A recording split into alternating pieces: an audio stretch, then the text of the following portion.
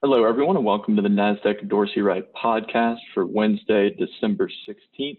My name is Ian Saunders, and joining us here as well today is Sarah Maley. And Sarah, coming in, it's hard to believe we only got three more of these podcasts left in the year 2020. It's definitely flown by for us here at Dorsey Wright, as I'm sure it has for many of you listening as well.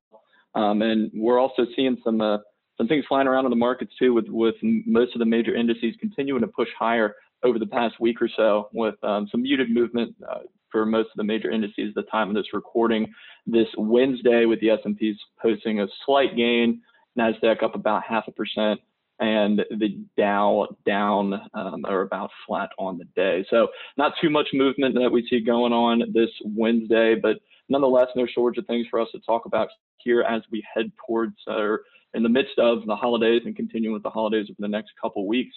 And one interesting point, Sarah, that we were talking about before jumping in here, I mean, we continue to talk about the S&P 500 making new all-time highs and being at all-time highs, but some other areas like these small caps, like the small cap 600, would also continue to push higher as well.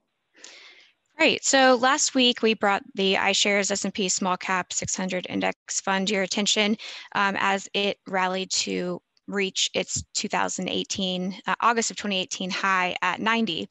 With yesterday's action, we saw the IJR actually print another X at 91. So IJR is now officially at all-time highs.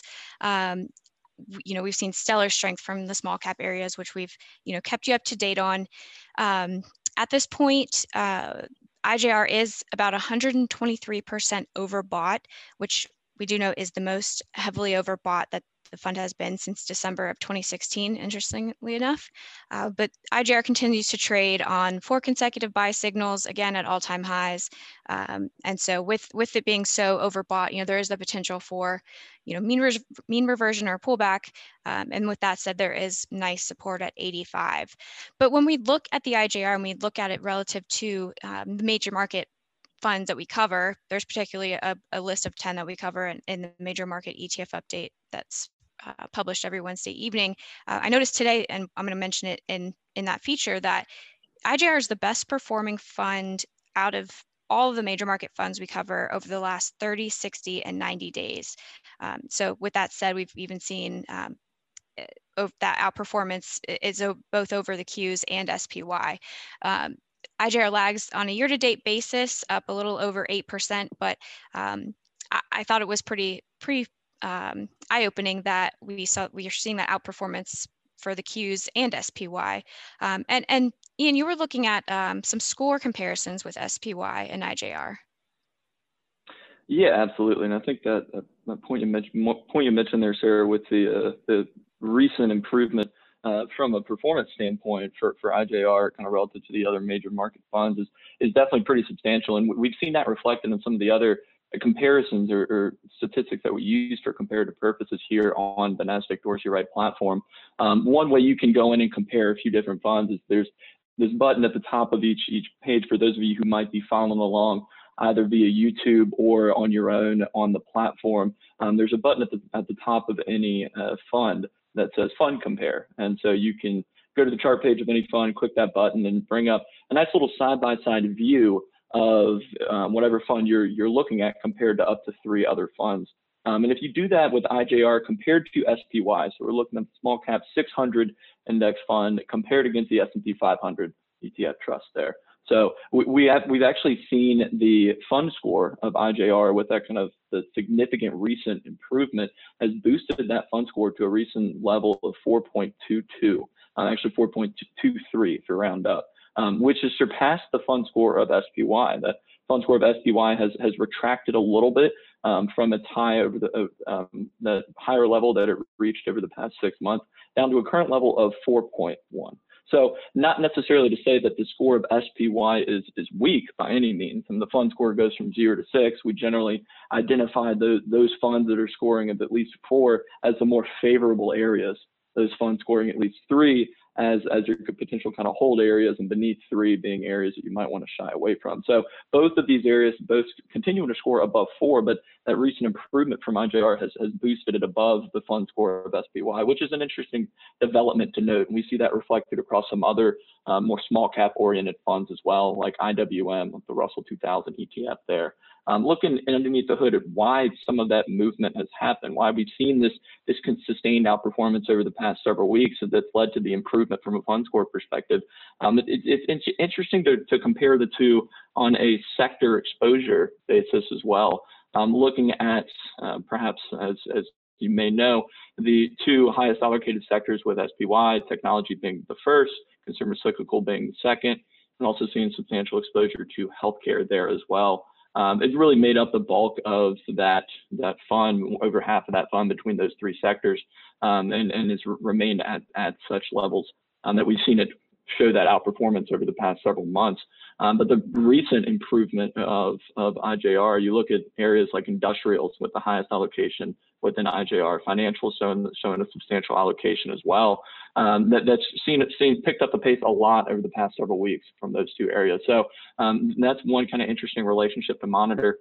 And another interesting relationship to monitor that we're looking at from the sector perspective, again, if we take those top 2 allocated sectors within the SPY, looking at technology and consumer cyclical, those 2 areas have kind of been back and forth from a buy signal perspective within the broader DALI domestic equity sector breakdown that we have, with technology is continuing to sit in the #1 spot in that breakdown. But it continues to fluctuate from a buy signal perspective and is now down to just 1 signal separation from the consumer cyclical space, which it has actually gotten down to before and then picked up a little bit, and now it's retracted back to only a 1 signal separation between the 2. But if we look at a broader technology representative, looking at the Spider Sector Technology Fund, ticker XLK, here on the platform. I mean, that name has given multiple consecutive buy signals after moving back to a positive trend in April. It still sits out on a buy signal that it gave at the beginning of this month on December 4th, and it has actually matched its all-time chart high from September at 126 at that level that it reached on the 4th. So we haven't even seen this chart reverse down into a column of O's. It's an interesting thing to note. A lot of headlines that you'll see float around is, I mean, technology underperforming, which it is, and we're seeing that reflected from a relative strength perspective. But we're not necessarily saying that technology is weak, right? I mean, even if technology loses that #1 position in DALI, it's still ranked in the top 2, and we would generally look towards those areas in the top half of those more favorable sectors anyway. So just one interesting thing to note, and we've seen a similar idea from some of the other sectors as well, like that area that's ranked in #2 there, Sarah, with the consumer cyclical space. Yeah, so like you said, Ian, we saw over the past few weeks, we've seen that kind of gap jump from 1 signal to 7 signals back down to 1. And I think it's just really important to note that, you know, if you're looking for a winner between 2 things, or if you're comparing 2 things, you're always going to have 1 winner. So even if you're comparing 2 strong things, 1 thing is always going to be relatively stronger. So that's, I think, what we're seeing here with right now with tech being #1, consumer discretionary #2. But that, again, that's going to be something to take a look at, or just to keep an eye on, especially in DALI. So be sure to set those DALI alerts. But just from the broad perspective, so similar to the XLK, we're looking here at the XLY, the Consumer Discretionary Select Spider Fund. Formed a double top at 158, move to 160 would mark a new all-time high. We've got 2 consecutive buy signals here, a fund score of 4.32, positive weekly momentum, and we're trading right near the middle of the 10-week trading band.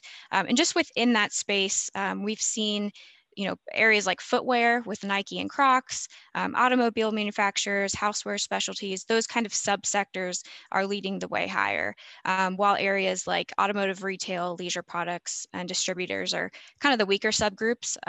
But some interesting names to take a look at, I think, from that space if you're looking for individual stock ideas. It's going to be American Eagle Outfitters, things like Crocs, Norwegian Cruise Line Holdings we've actually seen pick up, along with Spirit Airlines ticker SAVE, excuse me. So, and then within that sector as well, we have, we're going to have some weaker names too. So EchoStar is one weak name, along with AMC. So again, we're watching these two sectors kind of battle it out. One buy signal separates the two in Dali, but both remain areas that you most definitely would like to overweight in your portfolios. So that, I think, wraps up that discussion for today. We wanted to just bring to your attention that we do have our 12 Days of Christmas series that is going on right now in our Daily Equity Report. And this year's series focuses on enhancing your process with scalable customization in 2021. So we're looking at various, the benefits of using rules-based models, the various methodologies that we use that all are based on relative strength.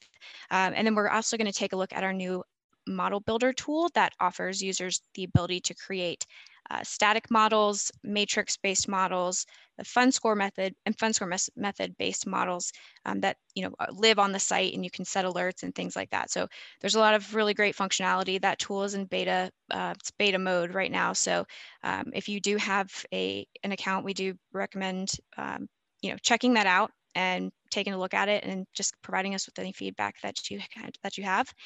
And then also last week we hosted our first virtual symposium, which if you attended, we really appreciate it.